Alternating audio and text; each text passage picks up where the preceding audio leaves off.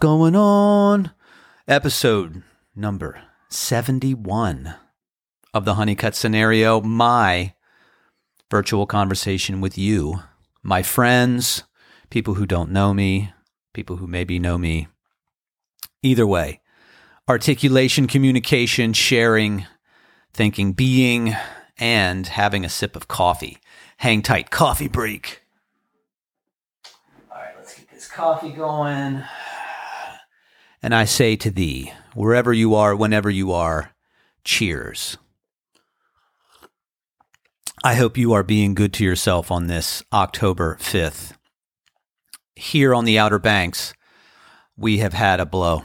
Ian came through over the weekend and brought a lot of rain, a lot of winds. It was a normal storm for us. Some flooding. Route 12 got closed down south for a little bit. And then it stayed gray and cold. And then the storm kind of like came back through and we had a blow for the last couple days. We had more wind and rain and school was out. So it's been a little chaotic. Admittedly, sometimes the blows around here, those low pressure systems, they bring out the inner pirate in me. And you have to kind of downshift and expect the unexpected and not be productive in the way that you normally are. And you got to just stay grounded. One of the benefits, though, is going out onto the beach and feeling the awesome power of the ocean. It's like a pirate sauna. Salt and wind and giant waves and like beach and ocean and just, man, it is powerful. It is a powerful cleaning agent for the unnecessary accoutrements in your soul. So that's the weather report down here on the Outer Banks. Music coming up. The band Everything, October 22nd at the Ram's Head on Stage in Annapolis. Still a few tickets available. Get them. It's not a huge place. It's my hometown. We've never played there. It's going to be fun. November 5th at the Broadberry in Richmond. Great club. We have great musicians joining us. It'll be like right after the Halloween, as things are going to ground. This Day of the Dead has happened. We're right before elections, which is very interesting that elections happen like right after Halloween and Day of the Dead. So harvest season has happened. So back in the day, obviously farmers could have time to vote, but also it's like the death of the old and the birth of the new, which is something that I definitely talk about in this podcast. And as we go into this season, there is big season of loss right now. There are people suffering around us from all kinds of mental health issues. I've just this year really started to pay attention to the term deaths of despair. That's a big deal. People are hopeless. And the world seems crazy. And there's just a season of loss. The end of the trail is around for people, as it usually is, but right now we're in tune with it.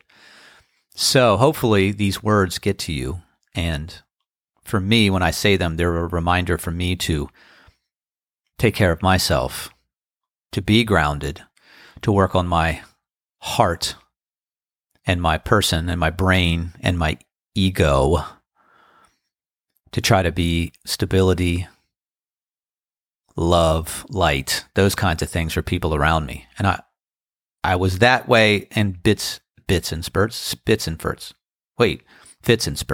Woo, a little Willy Wonka moment there. And now it just feels more consistent, and I take that role seriously. Not always perfect, but I think it's important for everybody to bond together. And really the subject of this podcast is about that bond. And I have been lucky enough to have celebrated that bond through the vibration of music. And for many, many years, I had fears and doubts and questions about music. I was ambitious. I questioned the validity of it. But over time, I have played music in so many different situations and experienced life with music in so many different situations that I see it as one of the most, if not the most significant language that human beings have to interact with one another. And as the band Everything has been playing shows again, as I have been cultivating my songwriting again, as I have been working with people one-on-one again, I am blown away by the power of music and the river of creativity that it touches on. And September 24th, the band played up in Hampton, Virginia. And we've been going through some stress around here. As I mentioned, there's a season of loss going on, and it's been stressful. And I was undercooked for the show. I felt like there's a lot going on. And we've been working with our new bass player, Andy Waldeck, who's amazing, is an old friend of ours. And we have a great player in Charles Owens. And I just really needed to do some meditation and some praying, saying, hey, I need guidance on this because I'm not as hot on my hand for the show as I would like to be. So I need help. And I had said, hey, I've spent over 10,000 hours on doing my craft. We have a great band of people I've known for a long, long time, and I've played with them for decades and have faith in that. And so I said, hey, and I told the guys, I was like, hey, I need you guys tonight. And we have a new merch girl with Sabrina who's amazing. And I just was like, hey, I need to rely on the people around me and I need to trust them. And we played a show and we got there.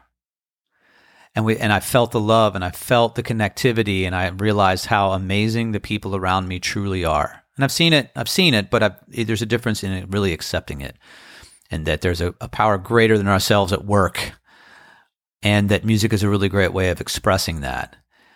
And I found it to be unbelievably uplifting and freeing to be on stage, to trust musicians that are trustworthy, and to feel that energy. And it's interesting because it was Andy Waldeck who was talking about, I think we were talking about the Hamilton show, and he was like, hey, music and friendship never go out of style. And I just love that. So that's why this is a sub-podcast within a podcast.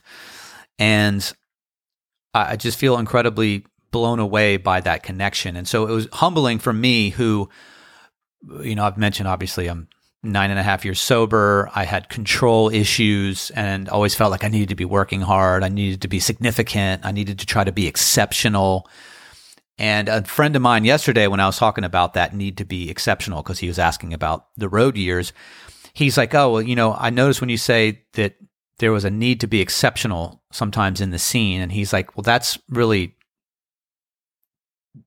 not like, there's a difference between trying to be exceptional and trying to be great. And that was a really poignant observation. And one thing I learned from the road and things I look back on is the camaraderie. And that's something we're cultivating, is that sense of community, because I feel like the deaths of despair and the season of loss is amplified by lack of community. And because we live in such a nonlinear environment and people are connecting across different spheres, we have to work extra hard to develop that community one heart at a time. And I remembered some of the great musicians like Jimmy Herring, Oteil Burbridge, Kofi Burbridge, Jeff Sipe, where they were the best musicians on the scene, and they were super kind and they were super curious.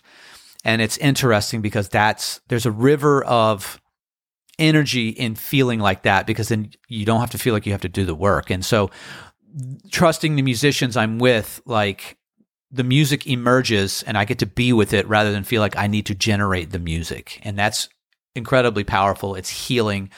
I really feel the healing ability of music to bring people together, to celebrate, to survive, to celebrate, to thrive, and to just try to be upright in the world. Because it's challenging. And my challenges aren't that hard. There's people who have real challenges. When you look at the world, is so much despair in it. It can feel paralyzing. But I can assure you that music and friendship never go out of style. So I hope you're playing music. I hope you're listening to music. I hope you're sharing music. I'm hoping you are in the music. And that's what I have for right now. Be good to yourself, y'all.